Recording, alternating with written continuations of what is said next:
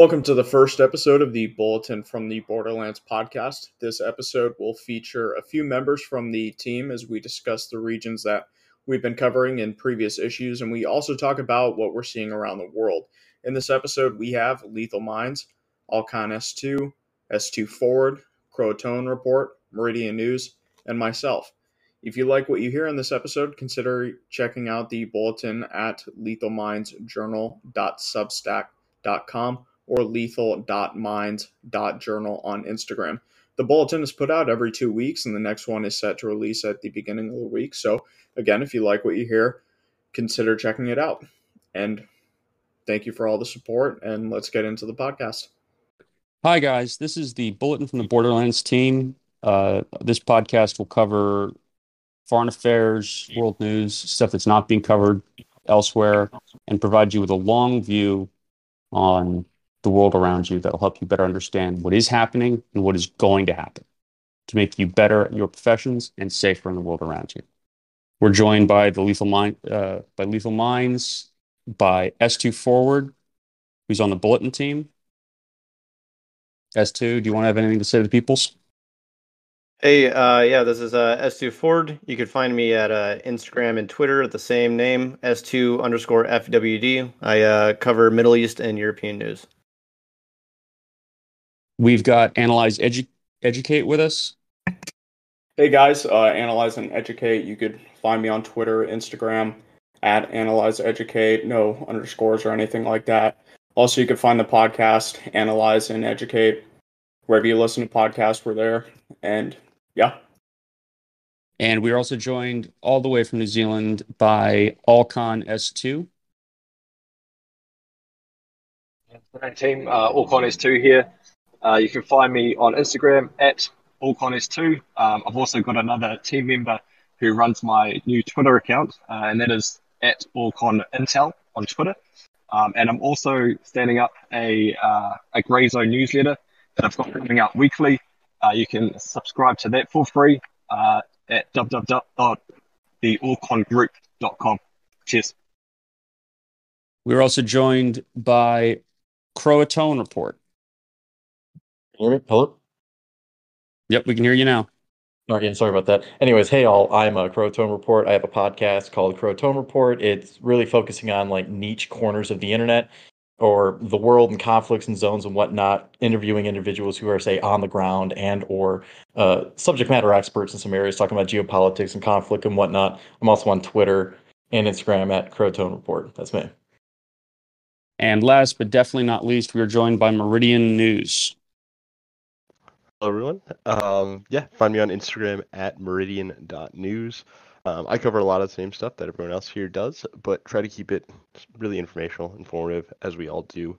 Kind of changes depending on what I'm finding interesting at the moment. Right now, that's a lot of economics. So looking forward to everything here. Awesome. So that's most of the Bulletin from the Borderlands team. Again, our guys work as independent journalists, intelligence analysts, military personnel members. Sometimes we have people, sometimes we don't. S2 is going to lead us off, though. He's been covering mostly the Middle East and Central Asia. And S2, what are you getting from the last couple of bulletins? Where do you see us going sort of over the next 18 months?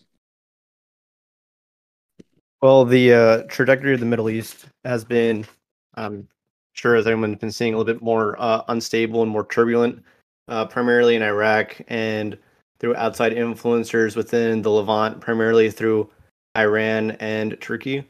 So just to make it short and simple, President Erdogan of Turkey has been saying for a while now that he wants to conduct an operation into Syria, targeting the PKK, the Kurdish terrorist group that they've been fighting since the 60s and 70s. What a lot of people don't know is that they've also been fighting them in Iraq also through the Operation Clawlock. And that's really what I'm going to say about Iraq, but they're also going to fuel tensions within Syria greatly. And we're also seeing the U.S.-backed Kurdish and Arabic alliance, the Syrian Democratic Forces, slowly align themselves more with the Syrian regime in order to counter any more aggression from Turkey. In regards to Iraq, because of the struggle to form an actual official Iraqi government through Muqtada al-Sadr, his coalition to protest within the Green Zone and against the Iranian-backed coalition framework. This struggle to establish a formal government is just going to cause more instability if they don't resolve it anytime soon. And this isn't just like, oh, the government can't make decisions. There's a good portion of the country now that has intermittent electricity. They've had a water crisis for some time now. And if on the other end of the spectrum, let's say the Iranian-backed coalition does create a government, it's going to isolate the Sunnis in the country as a whole, much like a few years back with the resurgence of ISIS in 2014. That was because a Shia-dominated government that was backed by Iran was created, isolating the Sunnis, reasserting a new Sunni terrorist organizations just to fight the Iraqi government.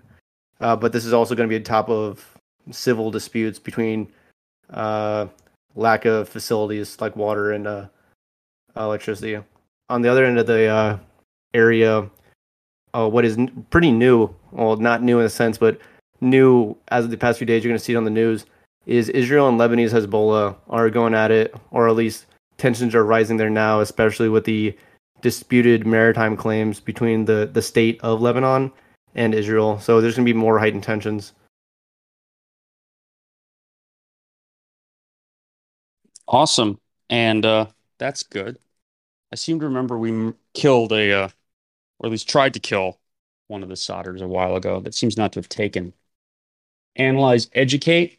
You've been covering a lot of our Asia, Africa. You came in about an issue ago. You've been covering a lot of things since then. Where do you see your regions going? Yeah, so particularly with the last issue, I did Central Asia as well, and then I did Eurasia a little bit. So the three main things I did was one being the drone strike, CIA drone strike on the leader of Al-Qaeda. That's the guy that succeeded Osama bin Laden. His name was al-Zawahiri. He was killed basically in downtown Kabul, like right in the diplomatic former diplomatic quarter, I guess you can say. And that really highlights the relationship that the Taliban has always had with Al-Qaeda. You know, when we signed this peace deal with them called the Doha Agreement in February 2020, they swore up and down that they would cut ties with them, and that was clearly BS, and that's even something that we knew when the former government fell.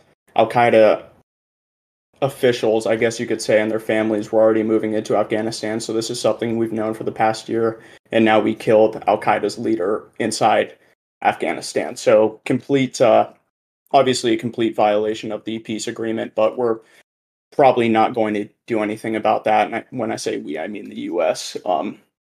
But yeah, it just highlights the relationship. The second big thing I did was sort of on the Taliban and their relations with the bordering countries and really how the insurgencies that they're fighting against are affecting that, and particularly the insurgency that the Islamic State's affiliate in the area, ISKP, is affecting the relations. The Taliban has really been having big issues fighting this insurgency, and ISKP is branching out to other neighboring countries, you know, particularly Uzbekistan and Tajikistan, to not only conduct attacks from Afghan territory, but also recruit Uzbeks and Tajiks, whether they be from their ancestral homelands, if you want to call it, or whether they're Afghan nationals, right? The Taliban is a majority Pashtun group, and the Islamic State is taking advantage of that to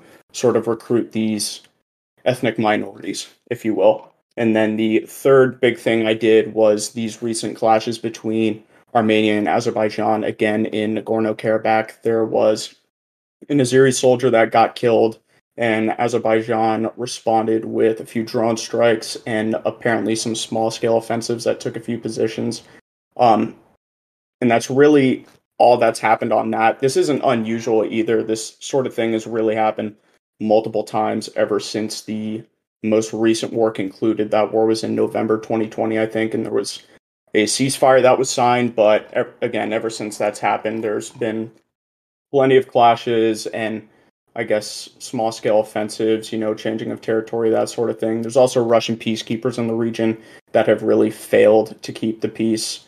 in any situation they're presented with, and that's apparently angering, a lot of Armenians because they're particularly the, I guess you could say, defenders in these clashes. And looking forward, just overall, we're probably going to see more of the same for all three of those focuses.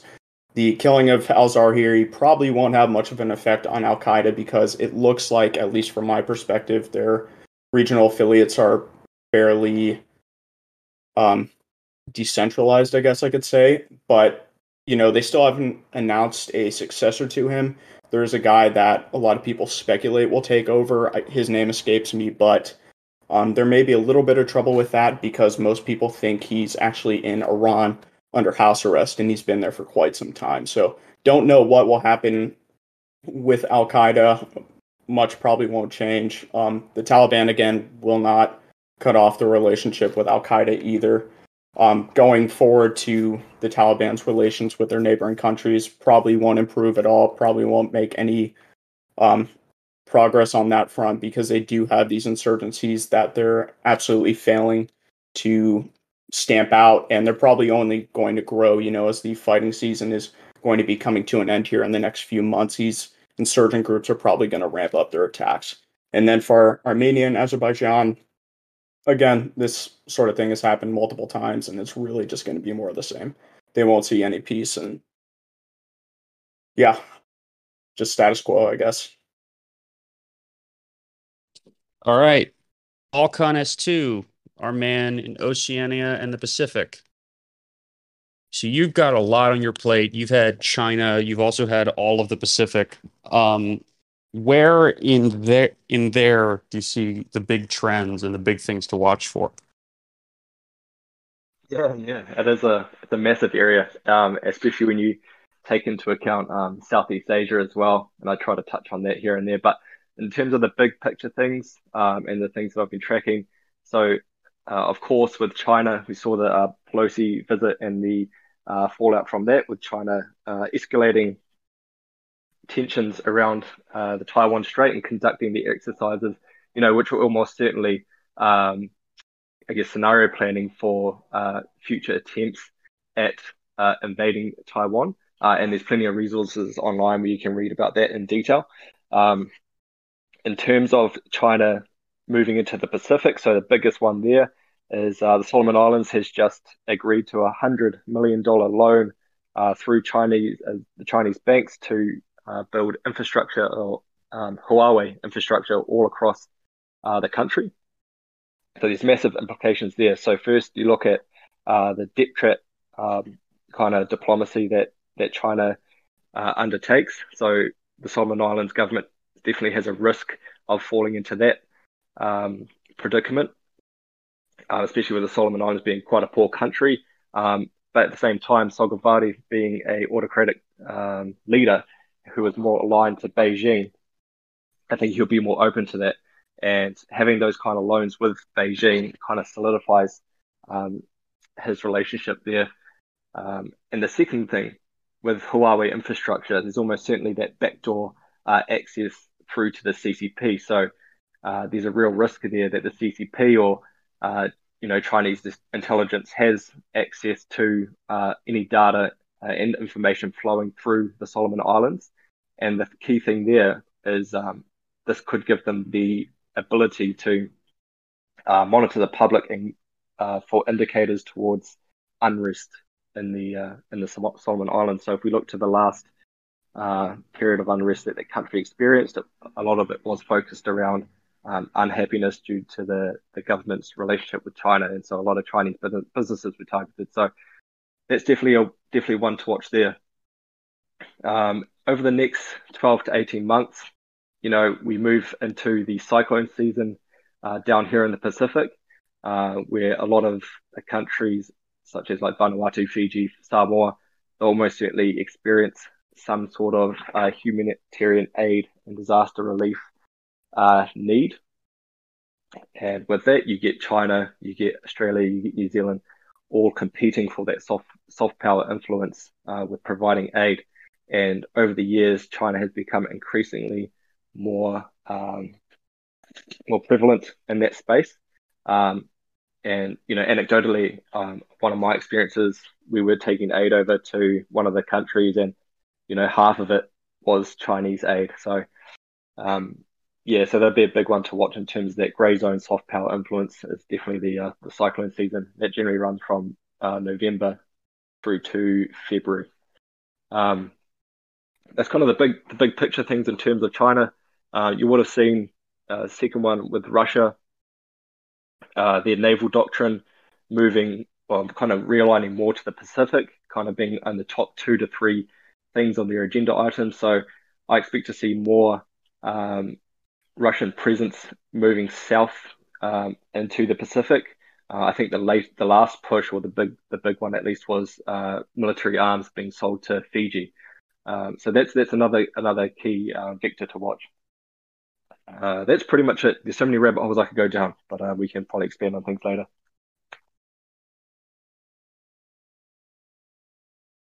All right. Crow-Tone Report, who's been covering Europe, a little China, a little bit of North Africa, a lot of Eurasia. What have you got for us?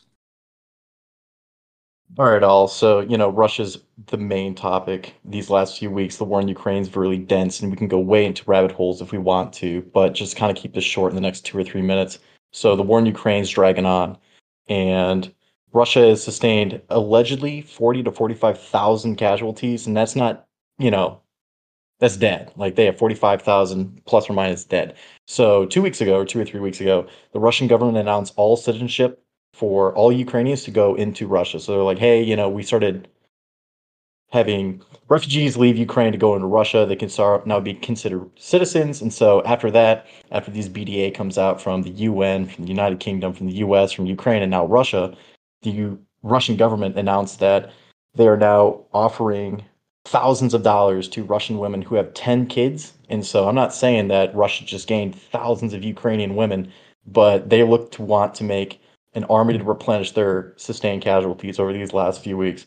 And so if we look into the Baltic states, that was destabilized recently, where Kaliningrad, which is kind of like that weird offshoot where it was the former Prussian location in the Baltic area, but now it's this organic Russian entity surrounded by NATO states, was blockaded by Lithuania and Poland. They weren't letting anyone come in, come out. And so Russia said, hey, that's an infringement on our sovereignty. You can't sustain or put a blockade around our people.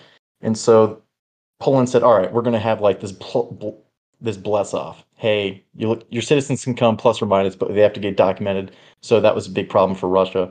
And NATO was kind of like the closest to friction they've had at all since the conflict started. And then Russian-aligned Serbia was getting very antsy recently, where historically Kosovo broke away in 2008, and so several thousand Serbian nationals live within Kosovo, and they were allowed to use their Serbian citizenship and their Serbian IDs and driver's license and license plates to move to and from Kosovo to Serbia. But then Kosovo government came out recently and said, hey, can't do that anymore. We're our own country. Serbia is not really us anymore. So what we're going to do is say, you can't do that. So Serbia was all in arms. They were subjugating ethnic Serbians, almost just like what Putin did with Ukraine, saying, oh, they're subjugating pro-Russians in Crimea and Donbass. We need to protect them. So the Serbians mobilized their military to go into Kosovo. The UN and the NATO mission in that area said, hey, stand down. You're not doing this. But it's almost just like the Kremlin stepped in and said, can you really divert NATO's attention from Ukraine to the soft underbelly of Europe for a little bit so we can ramp up our military operations in Kherson, because there is an offensive in Kherson and Donbass going on right now, and unconfirmed reports of the Russians moving back into Sumy and Kharkov. So there's a lot going on there. And then dipping into Africa a little bit, this is the area where it gets really complex, because the Russians have been playing almost like a 4D chess move where they're not looking for tomorrow, they're looking for 10 years from now. So the Libyans just had their presidential election, it fell apart, but the U.S. citizen, so his name's Khalifa Haftar, he's in the east, he was set to win, he's the strongest guy in the area, but he's a U.S. citizen. So the U.S. really can't do anything to sanction him. But so he's very friendly with the Russians. So the Russians sent Wagner Group into Libya to secure all these oil fields. So essentially they control 50% of the oil that comes into Europe, which is strangling them at the moment. And so from there they have Nigeria, not Nigeria, what is it, Congo. So the Congo started having a revolution recently. We kind of saw it a little bit. It wasn't really talked about. And that is because the UN humanitarian mission down there was Ukrainians. So the only combat experienced Ukrainians in their entire military were in the Congo. And so Wagner showed up recently and hosed all of them, just cleaned them out. So all of the humanitarian mission in the Congo is gone. So Wagner's now running around and seeing mild revolutions, mild insurgencies, trying to get that whole part of the world rallied up. So at the moment, we have mercenary groups showing up in Africa that's getting really hot. And the Russians are going like, hey, man, our gas is 50 cents a gallon. We could sustain any kind of issue. We don't really need to work with Europe. We just have to go to Southeast Asia or South America or Africa. So they're sustaining massive casualties, but they're trying to play the long game. We're going, hey, I understand that Germany doesn't want nuclear reactors and they use all of our gas. So they're trying to like kind of push the Europeans out of the way and essentially looking forward. The war is not ending anytime soon. I don't see Kherson falling to the Ukrainians. I see it retaining Russian occupation, and the Donbass region, along with Kherson, are now having a referendum to have essentially an indoctrination and incorporation into Russia and or a independent state. So it's almost like a buffer region between Ukraine and Russia. So there's a lot going on there right now. The Ukrainian people really don't like to see it, but they're subjugated, they don't have any weapons, and the Ukrainian military is pretty gassed at the moment. So looking forward, it's not looking good. All right. And again, last but certainly not least, Meridian News, who's done a lot of coverage on Africa, South Africa, Central Africa, and the Americas, including South Central America and, a lot of the narco wars, etc. What do you have for us? Awesome. So Croton made it really easy to piggyback off somewhat what he was saying about Africa. So the biggest themes right now, probably unsurprisingly, is energy is a huge one. With everything going on in between Ukraine and Russia, most of Eastern Europe and the U.S. as well are kind of looking for alternative sources, places to source energy from, I should say. So a big one, Nigeria, one of Africa's top oil producers. We've seen sort of as that demand grows, that they don't necessarily have the infrastructure to actually support the levels of export that, well, a lot of Western nations actually desire at this point. And one CEO, I think I wrote about this in, I don't remember which piece it was, but revealed that Nigeria was losing about $4 billion a year to oil theft, which we can kind of extrapolate out across Africa as well, and see, for example, ISIS funded a lot of their activities back in 2015-ish era through basically stolen oil and selling it. And we're seeing potentially that same thing in Africa and the Sahel region when you have massive global terrorism in the northern region of Nigeria and just Sahel in general. Same thing is happening in South America. So if we bring it over to the Americas here, Argentina is a really, really big one who's trying to kind of tap into basically greater energy reserves and reducing restrictions around a lot of what they've had in the past there. That was limiting a lot of foreign investments. They're really making an effort to basically bring foreign investment in, build up that infrastructure so they can start exporting oil. The other big piece that we've been seeing everywhere, including here in the U.S. where I live, and I know a lot of us do live, is basically economic impact of pretty much everything. So from that unprecedented pandemic to the war over in Russia and Ukraine,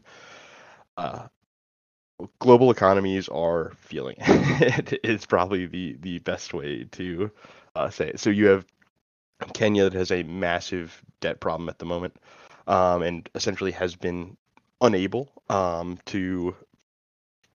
They've been borrowing a ton of money, but as inflation continues to rise over there, it makes it really difficult to justify the expenses they've had in the past, and now they have massive debts that they are unable to pay back, and definitely causes problems in the region when it comes to the humanitarian crisis that are kind of all across Africa.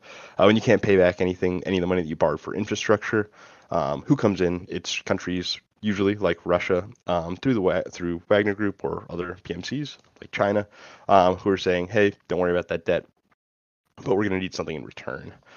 Same thing. You see it over in South America, and then if we even move to the U.S., there's a lot of fear of recession.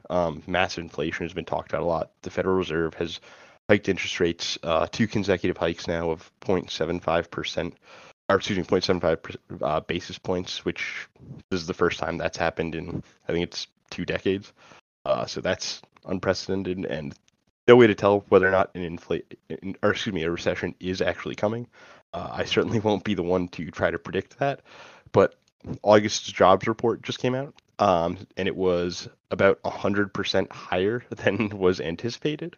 So a lot of analysts were anticipating about 200,000 jobs being added to the economy. About 500,000 were added. That is not a sign of a weak economy, but it is a sign that the Federal Reserve will probably keep raising rates in order to quell inflation.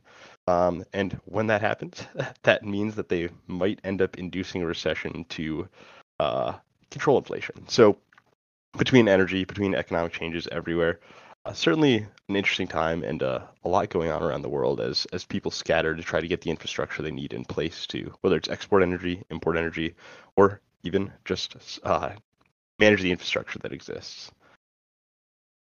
So I'll give it back to you on that one.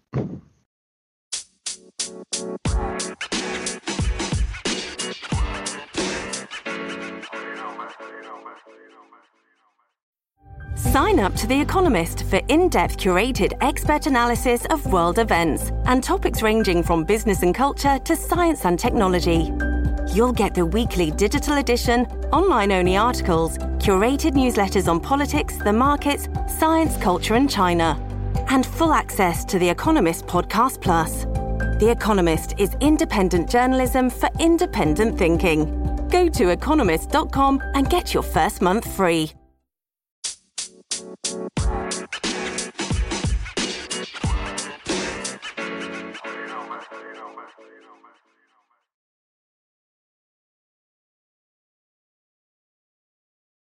All right, so I'm going to open up the floor. The big thing I've been hearing, guys, out of hearing all of you talk, is just a general rise in the level of conflict around the world, mostly focused on resource shortage. Now, my big question is, are we expecting to see Western powers sort of stick to the flag and start to come up with solutions to these issues, or are we going to start seeing people playing, in their own best interest? Germany making its own decisions to, get away from Ukraine, for example, to ensure it has energy resources. So I think it's a big topic. Oh, go right ahead, Meridian.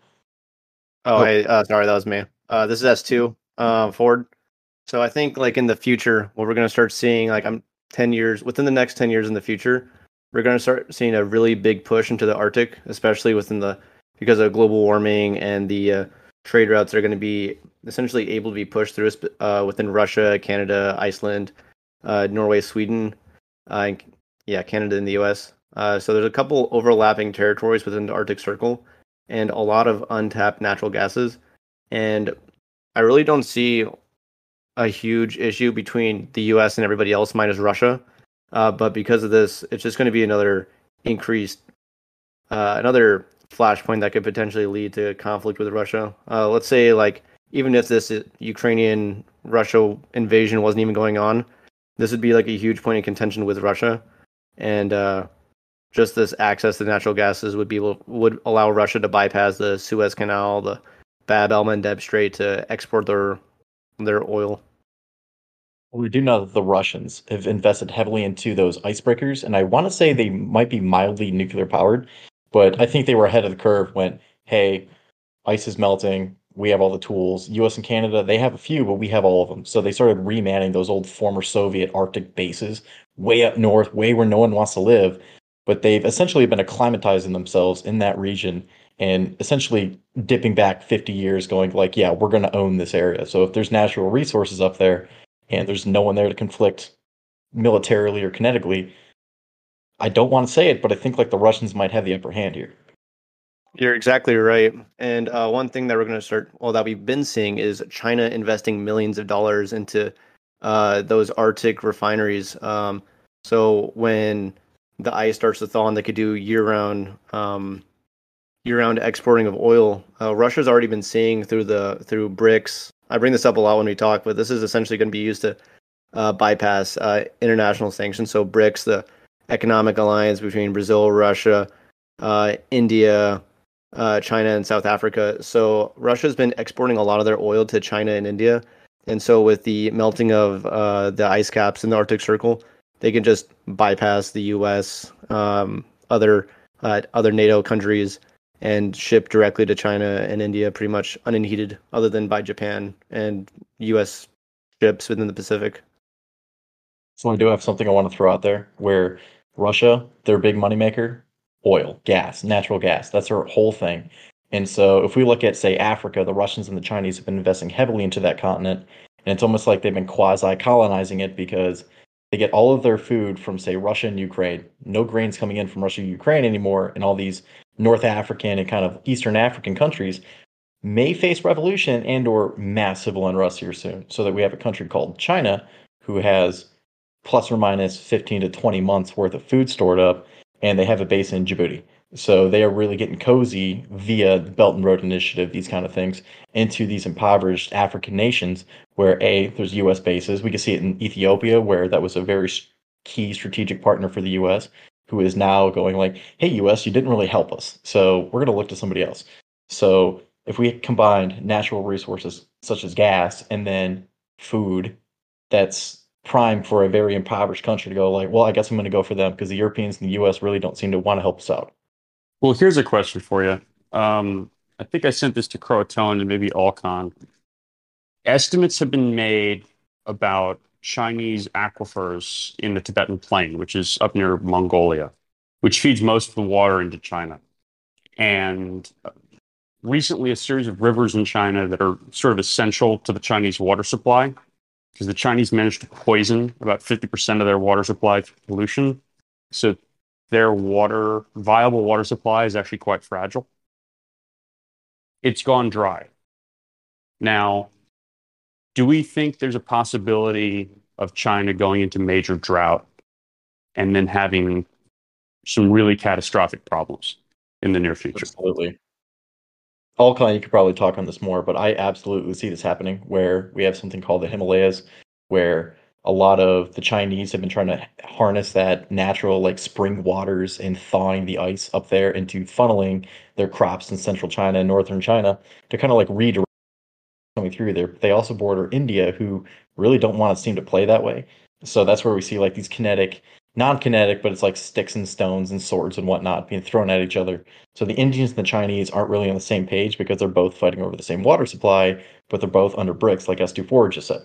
So it's like that weird fragile alliance where they're all on the same page, but they're all moving in different directions. So, I mean, Alcon, you could definitely elaborate on this, but yeah, I definitely see it. Yeah, that's a really good point. And so I don't typically look at that part of the world. However, I'll tell you this, that China owns aquifers and springs here in New Zealand. And the government has essentially, since 2017, given them permission to draw water from those springs, and it allows them to bottle 1.5 billion litres per year, and that goes shipped straight back to China. So, they're definitely making inroads in this part of the world for water and those natural resources. And I, for one, see the natural resources being a tension point for conflict in this part of the world. In the future, maybe not the near future, but definitely looking long term. Why does New Zealand allow China to take its water? It's just business, bro. Essentially, they're our biggest trading partner, mate, and we're so isolated and we've become so reliant on them as a trading partner. They've got a lot of leverage, and yeah, it just comes down to money. It contributes to our GDP, and all that. That's wild and upsetting in a lot of ways. If I could, sorry. Go ahead.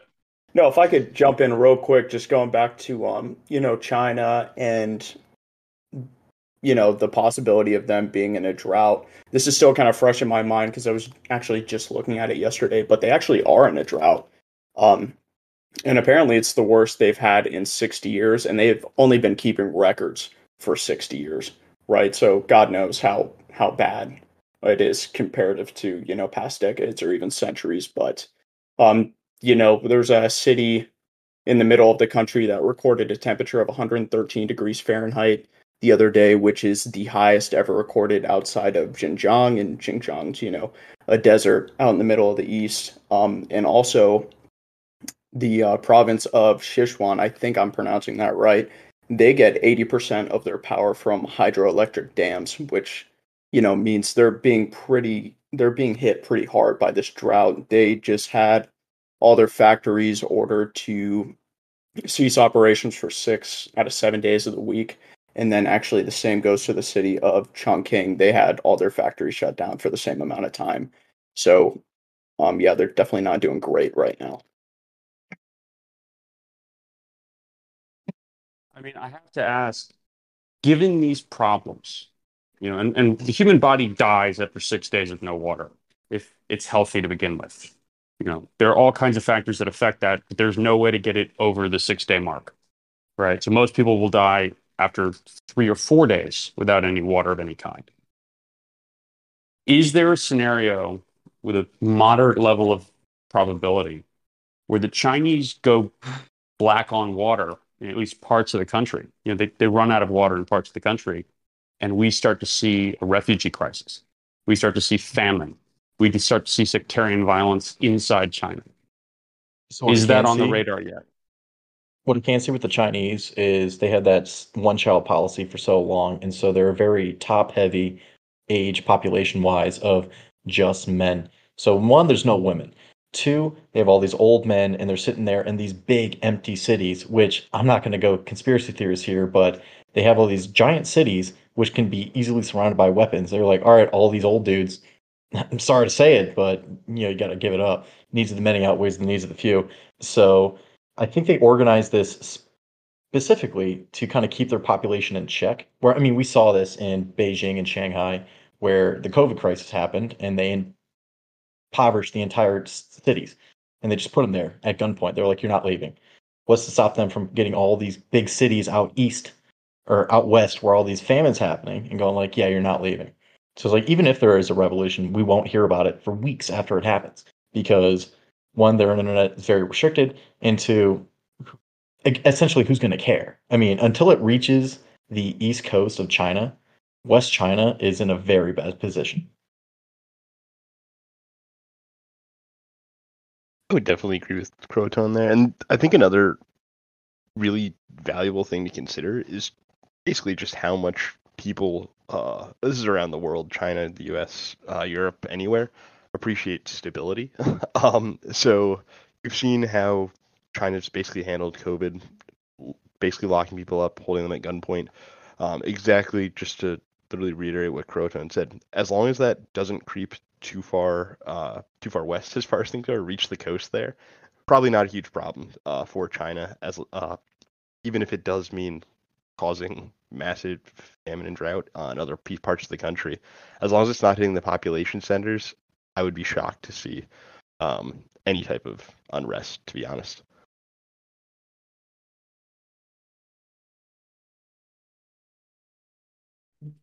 All right. Now, before we move on from Asia, is there anything that anyone has to say about the situation with Taiwan or the situation elsewhere with terror groups in Southeast Asia, the Pacific, the Philippines, etc.? Before we move on to Europe. Taiwan and or the Philippines, but I do want to talk about Afghanistan for a second, because we talked about it before in the last live stream on Instagram, but Afghanistan now has this hub of battle-hardened Taliban fighters with U.S. equipment. And so it's not a far stretch to say that the Hindu Kush borders the Uyghur population who are subjugated. So the Chinese are heavily monitoring that region, going, yeah, we understand that we have millions of people in cages, that we're trying to get rid of the idea that they're Muslim.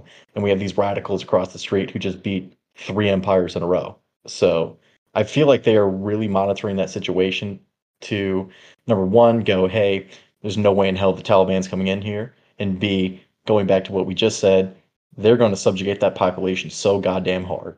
There is no word going to come out of there, because there's already so scarce information coming out of those internment camps already. But if there's an insurgency brewing, and I mean, if I was a PSYOPs officer in the U.S. military, I would definitely want to start funding the Taliban. But I mean, I don't. China's probably onto that, so that's definitely a flashpoint, not just for China, but all of Central Asia.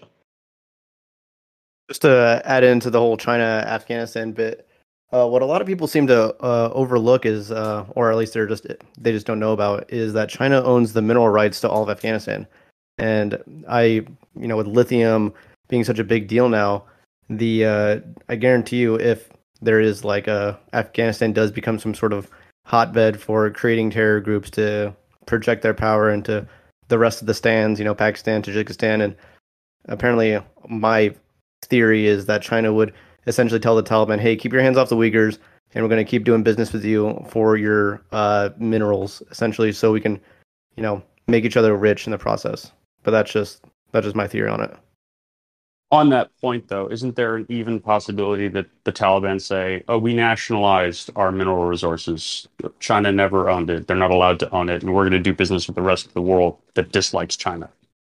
There was rumors that as soon as the U.S. left last August, that A, the Russians showed up and started helping out everybody, and B, the Chinese moved in and started liquidating a lot of those troublesome Afghan insurgents to say, you are not doing this again. No, you are listening to us. And it was very, this is very hush-hush stuff I've just seen across, Telegram and whatnot. But it was hey, China stepped in and, you better cut your shit because we are not going through this. Hey, can China sustain a conflict or a war period? No. B, can they weather an insurgency across the border dipping into them? No. So I think it was a real quick show of force. Rumors were that the Russians were in Kabul and the Chinese showed up and they were let's try to play nice because, as Sue Ford just said, they have the mineral rights. They've had them for 10 years. We were there in, Bagram in 2012 and they sold all of the rights to China and all the US was what the hell? But I think China is really trying to play very political right now. And that's not to say that they're not doing that in Africa. And that's a completely different topic.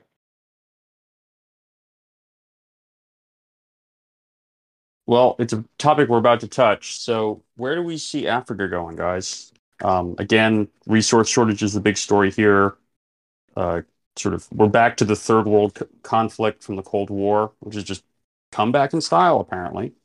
So what do we see on the forecast for I'm sorry, I feel like I'm talking way too much, but Africa is definitely getting colonized again. And it's not because no one's noticing, it's because no one really wants to address it. Where, let's say, North Africa, especially Egypt, gets 75% of their food imports from Russia and Ukraine, and they haven't for the last, 6 months.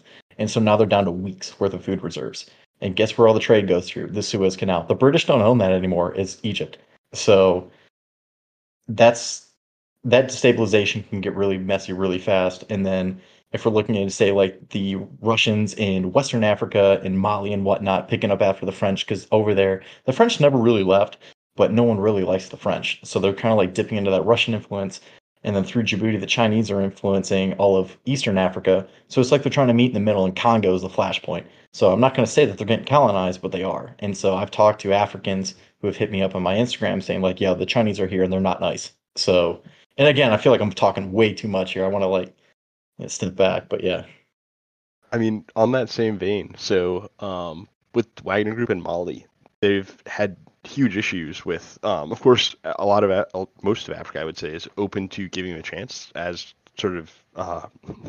as Russians come in, because a lot of them felt sort of betrayed by whether it's the British or the US or the French. They feel like that spent a long time there and never actually accomplished what they set out to do or helped out in the way that they promised the locals they would. Wagner specifically was recently involved, I think this was about 2 or 3 months ago, in a situation where they killed between 200 and 400 civilians in Mali.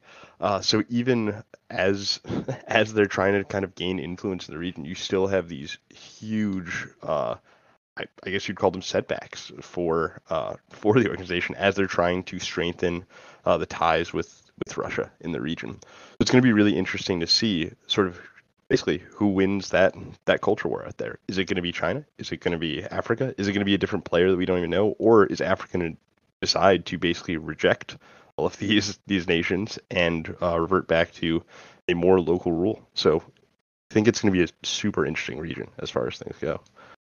Well, I mean, if we look at Nigeria, that's like what, the second or third largest economy in Africa, one of the largest populations in the world, and their civilians wave Russian flags. They love Russia. They don't like England. They don't like France. They like Russia. And so if Mali's, is invited the Wagner Group in to essentially do the dirty work, and I'm not talking cleaning out a few insurgents, I'm talking child soldiers. Those guys are cleaning them up. And that's what the French were like essentially unable to do. Like, no right-minded individual wants to go into a village and take out child soldiers. Wagner's like, how much money? Yeah, sure. So they're just out there doing what they're paid to do. And so they're going, hey, Western Africa, yeah, checks out. Remember Congo in 1960? Yeah, that was a mess. That was also child soldiers. So can we have you guys come down here? Ukraine's there, you say. Interesting. Yeah, I understand you don't like them. So can you hose them really quick and help us out? So I think, yeah, like I said earlier, Russia's definitely playing that 5D chess where, like, yeah, they're fighting kinetic war in Europe. It's the largest war since World War II in Europe. But also Africa is, like I said, it's getting colonized. No one wants to talk about it because that word colonization is so fragile, it's so tense that no one really wants to address it. But hey, man, I'm not saying that Chinese colonies are popping up in Africa, but they are. So, real quick, we're going to slip over to Southeast Asia, South America, and Central America, because we're going to have to close off this call pretty soon. But the big bullets, at least for me, in South and Central America, is the Mexican government finally got into an actual, no kidding, shooting war with a drug cartel using its army, and they lost. Mexican forces went into the city of Tijuana last week with armored vehicles and aircraft, and then left the city in the hands of a drug cartel. At what point, guys, are we going to just start admitting that Mexico is a failed state? Yeah, I think anyone that's been paying attention to that has realized that for quite some time. The cartels are everywhere. Certainly not new to Tijuana, right? The cartel has been in Tijuana for decades, but they haven't really been as brazen as they were last week because they haven't needed to be. But when they see that their prominent sicarios are getting locked up, and they kind of, flail their hands around and say, you better release these guys or we're going to start causing problems, and they don't get released. Well, yeah, they're going to be more brazen. And Tijuana, it's a tourist attraction. It's right there on the border, get a lot of attention. There's music festivals. There's a ton of stuff going on. So if you want to make waves as a cartel, then that's where you take action. That's where you get your attention. And we've already touched on Argentina, Venezuela, the BRICS problems. I did want to bring up, there was an incident with the Chilean Navy and the Chinese, and a bunch of Chinese fishermen, which turned out to be a Chinese spy boat, where the Chilean Navy chased off and then captured and arrested a bunch of Chinese intelligence officers on a fishing boat, and haven't given them back yet. So I think there's starting to be, this is my personal read, I think there's starting to be a little bit of a split narrative on China, at least in South America. Again, I don't know how true that is because we have Venezuela, Argentina, who are heavily interested in cooperation. Brazil, which is heavily interested in cooperation with China. What are our thoughts on the Southern Americas?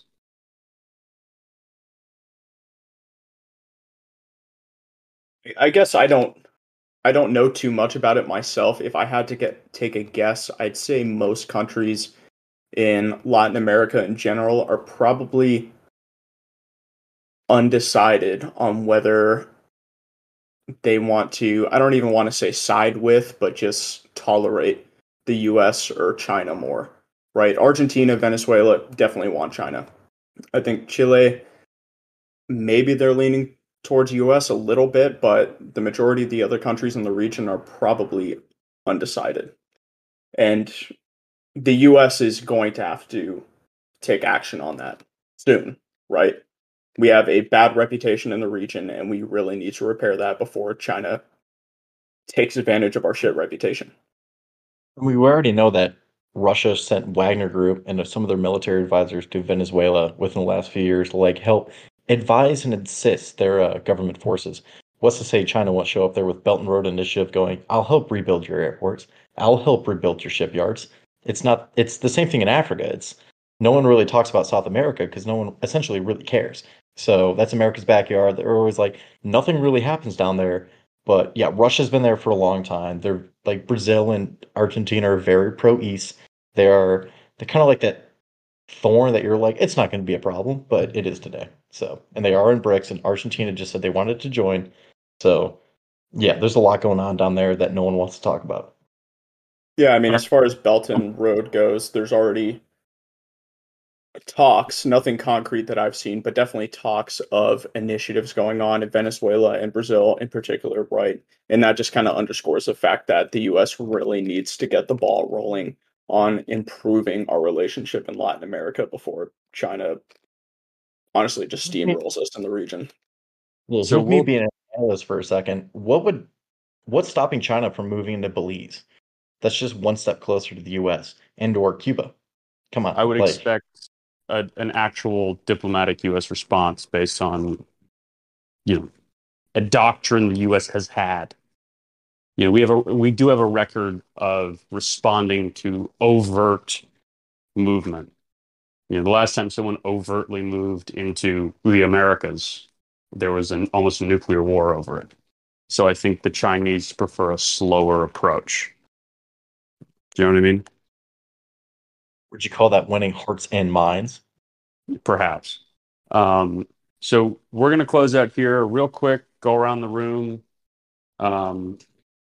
What do you guys, in one sentence, what do you guys see the next big thing being? So we'll start with S2 and then just go around the room. Next biggest thing in the Middle East, possible Iraqi civil war, Turkey invading eventually, and possibly renewed hostilities with Israel and Lebanon if they can create an agreement on the maritime claim. What's going on in Iraq is obviously pretty it's something to keep your attention on, but I guess I'll choose something else. Ukraine obviously going to keep attention on that. All these attacks that are going on in Crimea, particularly in tourist areas, are definitely something to grab your attention, I guess. And Ukraine is going to keep making moves in Crimea, keep trying to drive out these tourists and scare these Russian officials. And yeah, that's just where they're going to go from here.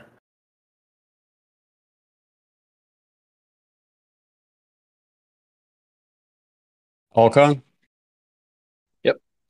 So in terms of China Taiwan, that's kind of a given. The next big thing, ISS, would be a flashpoint there, not due to direct conflict, but as a result of a miscalculation between the Chinese Navy or Air Force and a Western partner or the Taiwanese. And then looking to the Pacific would most likely be Chinese moving in and getting involved with those large infrastructure projects in the poorer nations.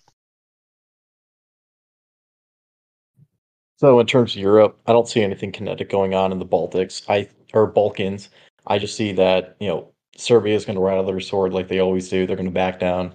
They're outgunned and outnumbered. They may have the numbers to Kosovo, but they don't have, the logistical means to support themselves because Russia's so far away. In Ukraine, that war is not stopping anytime soon. I do not see Ukraine retaining Crimea, but hey, that's just me. Also in the Baltics, nothing's going on. And then looking into Africa, Congo, look out for that because that's about to explode. And last but certainly not least, Mr. Meridian.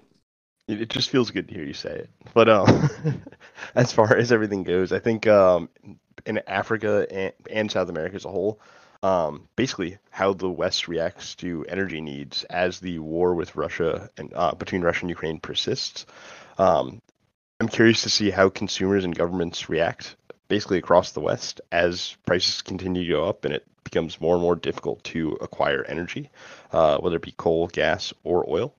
Another thing in Africa that I actually think is going to be really interesting to watch is going to be the DRC, as mentioned by Crotone, but also Ethiopia. Between the civil conflict there and everything going on between neighboring countries like Somalia and recent attacks through by Al-Shabaab in the region as more civil unrest happens basically across the country. What bleeds over from the Sahel region, which, don't know if I mentioned this, but most terrorism deaths in the world last year, 48%, I believe. So just curious to see how stable Africa remains or how unstable it gets. All right. So we're going to close out here. Guys, thank you for being on the call. Appreciate your time. Appreciate everything you do. If you're listening to this, the Lethal Minds Journal, Bulletin from the Borderlands are all under Lethal Minds. We partnered with these guys. They're some of the best at what they do.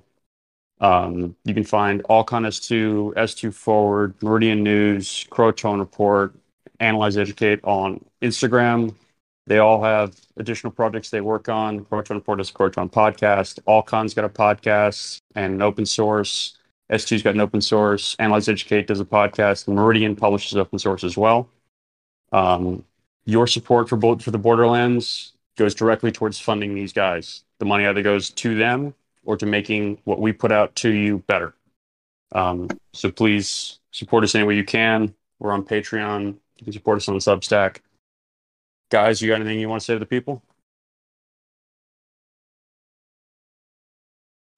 Say your prayers and eat your Wheaties. Thanks for having us. It was a blast.